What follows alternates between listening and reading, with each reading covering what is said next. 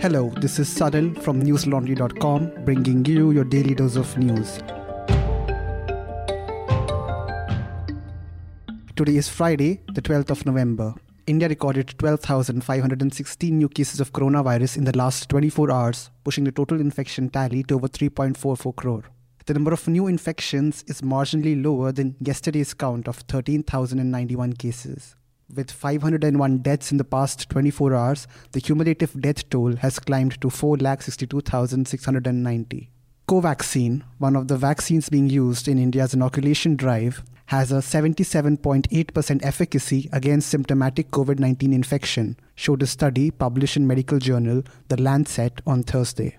Germany registered a record 50,196 new cases on Thursday, The Guardian reported. German Chancellor Angela Merkel said the country's vaccination rate is not high enough to stop the infection from spreading fast. At least 67% of Germany's population is fully vaccinated. The coronavirus has infected over 251 million people in the world and caused more than 5 million deaths so far, according to the Johns Hopkins University. A special court has convicted former Uttar Pradesh Minister Gayatri Prajapati of raping a woman from the Chitrakoot district in the state. The court will announce the quantum of the sentence later today. Along with Prajapati, two others, namely Ashish Shukla and Ashok Tiwari, were found guilty under sections of gang rape and the Protection of Children from Sexual Offences Act or POSCO. The three were also found guilty of attempting to rape the woman's minor daughter, according to Special Judge P.K. Rai, who presided over the case. The prosecution was able to prove the charges against the three beyond a reasonable doubt, reported The Wire. Gayatri was a key member of the Akhilesh Yadav cabinet, holding portfolios in the transport and mining ministries. Charges were pressed against him in February 2017 and the arrest was made in March. As per the complainant, the minister and his accomplices had been raping her since October 2014, but she decided to complain against them only after they tried to molest and rape her minor daughter in July 2016. Madhya Pradesh Minister Narottam Mishra slammed a book written by senior Congress leader and former Minister of Law and Justice of India, Salman Khurshid, in a press conference today. The book, titled Sunrise over Ayodhya, Nationhood in Our Times, has triggered a controversy for allegedly comparing Hindutva to radical Islamic terror groups. The Madhya Pradesh minister today called the book condemnable and hit out at those who don't leave an opportunity to divide Hindus or divide our country. He also said he would consult law experts in Madhya Pradesh and get the book banned in the state. Defending himself, Khurshid had yesterday told the Press Trust of India that he had not called these guys terrorists. He said, and I quote, "I have just said that they are similar in distorting religion. What Hindutva has done is that it has pushed aside Sanatan Dharma and Hinduism and it has taken over a robust, aggressive position similar to Boko Haram and those other guys." Unquote. He also further added that he could not find anybody else that they were similar to. He said, and I quote, "I said they are similar to them, that's all. Nothing to do with Hinduism. Hindutva, as portrayed by its proponents, is distorting religion." Unquote. Meanwhile, Khurshid's colleague and Congress leader Ghulam Nabi Azad called the controversial portion of the book factually wrong and an exaggeration.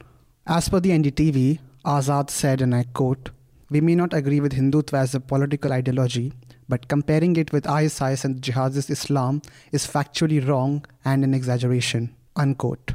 Various BJP supporters, including spokesperson Gaurav Bhatia, have hit out at the senior Congress leader for the analogy he used in the book.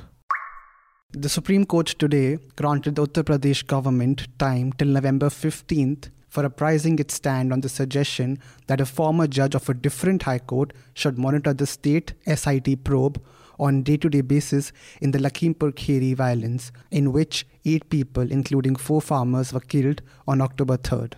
Senior advocate Harish Salve, appearing for the UP government, told the bench, headed by Chief Justice N.V. Ramana, that he would work something out by Monday. The apex court on November 8 had expressed dissatisfaction over the probe and suggested to infuse independence, impartiality and fairness in the ongoing investigation, stating that a former judge of a different high court should monitor it on a day-to-day basis. The bench had also said that it has no confidence and does not want the one-member judicial commission appointed by the state to continue to probe into the case. Retired Allahabad High Court Judge Justice Pradeep Kumar Srivastava was named by the state government to inquire into the eruption of violence on the Tikonia-Banbirpur road in Lakhimpur Kheri district. The state government was asked to inform about its stand on the suggestion of monitoring of probe by a former judge of a different high court in the Supreme Court today. Farmers have been camping at Delhi's Singhu, Tikri and Ghazipur borders since last November, protesting against the centre's 3 farm laws. At News Laundry, we have reported extensively on the farmers' protest. You can read our ground reports, interviews and video stories on the protests on newslaundry.com. Over the course of multiple reports, the farmers told our reporters about their growing frustration with media and the Modi government. Check out my colleague Nidhi Suresh's report titled, "Media Has Lost Our Trust. Why Protesting Farmers Are Angry with Godi Media, and if we get COVID, it's Modi's fault. Why farmers at Delhi borders aren't leaving." Listeners, we are able to report in great detail on issues such as these because we are a reader-supported news organization. We are accountable to only you, our subscribers. So if you're not a subscriber already, head on to newslaundry.com and click on the red subscribe button on the top right corner on the screen. Lowest subscriptions start at only Rs 300 a month. While you're there, do check out sessions of this year's Media Rumble, which are now available to watch on our YouTube channel. Rains in Tamil Nadu subsided on Friday as the depression over the Bay of Bengal weakened into a well-marked low-pressure area.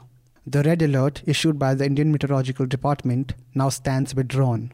However, thunderstorms with heavy rains are likely to be witnessed in parts of the state, including the Nilgiris, Coimbatore, and Kanyakumari districts. Light to moderate rain is likely to occur at many places over the rest of Tamil Nadu, Puducherry, and the Karaikal area. As per the most recent estimate, a total of 14 people and 157 cattle are said to have succumbed to the incessant rain in Tamil Nadu for the past 5 days. According to the Tamil Nadu Revenue and Disaster Management Minister, KSSR Ramachandran, in the last 24 hours, 2 people have died in Thanjavur and Tiravur. As many as 1,146 huts and 237 houses have also been completely damaged. The rains over the last 2 weeks have submerged standing agricultural crop on at least 1.45 lakh acres and horticultural crop on 6,000 acres in the state. Tamil Nadu Agricultural Minister MRK Panneerselvam called this a preliminary estimate, adding that the actual loss to long-term samba rice crop raised on about 44 lakh acres can be assessed only after the water recedes. Tamil Nadu Chief Minister M.K. Stalin has formed a 6-member ministerial panel headed by State Cooperatives Minister I. Periasamy to assess crop damage in the Delta region and submit a report to the government to expedite relief work. A court in military-ruled Myanmar today jailed American journalist Danny Fenster for 11 years, the Reuters reported. The move came in despite US calls for his release from what is said was unjust detention.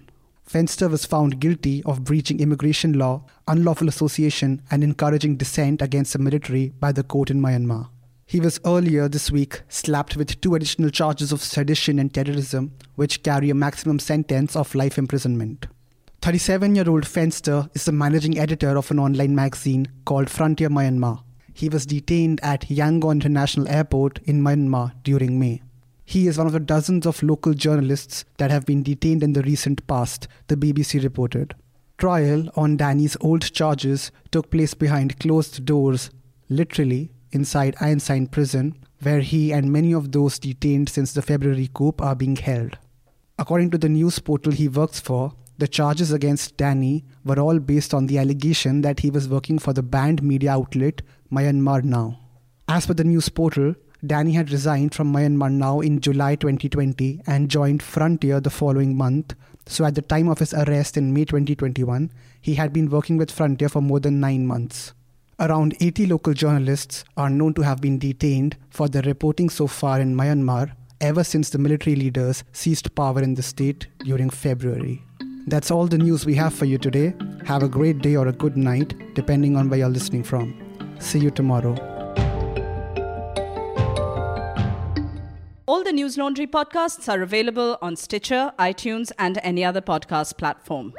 Please subscribe to News Laundry. Help us keep news independent. To catch all our podcasts on news, pop culture, current affairs, and sport, visit newslaundry.com. Follow us on Facebook, Twitter, and Instagram, and subscribe to our YouTube channel.